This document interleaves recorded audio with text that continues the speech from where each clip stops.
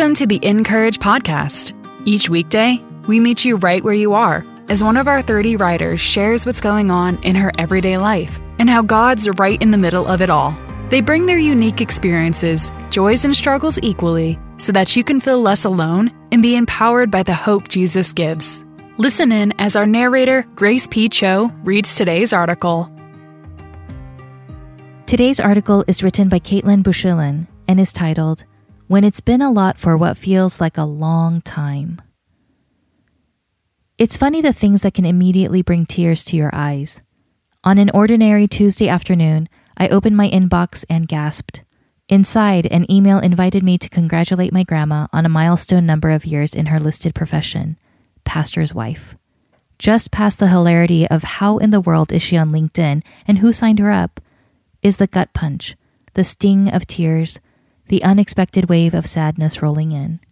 What LinkedIn doesn't know is that my grandma passed away. And when these very words appear in my inbox, it's 2 years to the day that my grandpa passed away. 2 funerals in less than 1 year is frankly too many. Grief is both a stranger and a close friend you know intimately. It can bring you to your knees in an instant, while other times you see it coming from a distance. It shouts and it whispers and it lingers, arriving in waves that can lap at the shore or roar in a storm. Grief is a path chosen by none, yet eventually discovered by all, occasionally anticipated but mostly unexpected. It doesn't care about our timetable, our plans, or our dreams. We all, every single one of us, will experience brokenness, pain, loss, and sorrow. Within my small circle of close friends, over the last 2 years, we've worn black dresses at 7 funerals for parents or grandparents.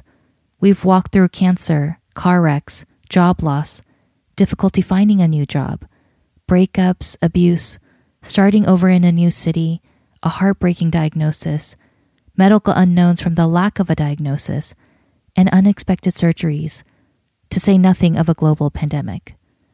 These 2 years have included celebrations and answered prayers too.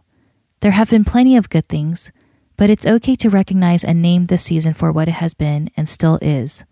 A lot. It's a lot of loss. It's a lot of grief. It's a lot of change. It's been a lot for what feels like a long time. My friends would take the pain and loss away from me if they could, just as I would for them. But there's an undeniable gift in knowing we'll face the waves together. There's relief in not having to be okay together. I'm convinced one of the most beautiful verses in all of Scripture is found in John 11:35. Jesus wept. Those 2 small words speak a powerful truth. No matter what we're facing, we aren't alone. It's not only a display of kindness, it's a picture of his friendship. Jesus didn't run from pain or rush through sadness, didn't say hurry up or get over it or at least blank. Jesus came and Jesus cried. Despite knowing resurrection was written onto the next page of the story, the man of sorrows chose to grieve what was broken. Hope himself let his heart break, and somehow it's this that gives me hope in the midst of my heartbreak. When LinkedIn emails and you want more than anything to actually be able to say hello and congratulations, and I miss you so much. When a friend says, I'm just really sad today, and I can't imagine a day when that won't be the case. Or another doctor's report confirms the same difficult news. When you wear the white dress and the seat in the front row is empty, or you reach for the phone and dial a familiar number before realizing no one is going to pick up. It's then that it truly and deeply matters. We have a God who cries. Jesus isn't scared of our grief or disappointed that we're still sad. He just comes closer to weep with us. He isn't surprised by our despair or our anger. He gets angry with death too, lamenting what was broken even though the Word knows the final word belongs to redemption, to joy, to life. He might say, peace, be still, and calm the storm, or he might show us how to walk on the waves that threaten to overtake, but no matter what, hope is not going to let us sink. And so, if I may, from the girl who both smiled and cried over an email from LinkedIn, can I offer you the words my friends and I speak over each other when the storm is raging? When the answer to, how are you, is, I'm sad today. When the doctors still don't know or the date rolls around on the calendar yet again, I'll hope for you. Until you catch your breath, I'll hold on to hope for you, trusting that really it's hope that's holding on to us. It's okay if you aren't okay today. It's okay to not be okay tomorrow either. Waves will come, some stronger than others, some seen from a distance, and others that will take you completely by surprise. Storms will come, but redemption is guaranteed, and his presence is promised. Our friend Jesus is acquainted with grief and familiar with waves. We have a God who cries.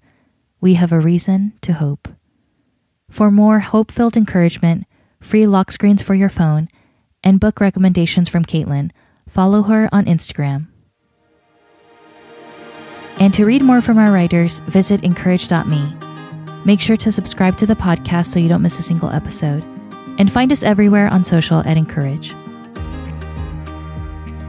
Stay organized and inspired every day of the year with an 18-month agenda planner from Dayspring. Available in 5 different designs, each one is full of scripture to encourage each and every day. Use code PODCAST10 to get $10 off your planner purchase at dayspring.com.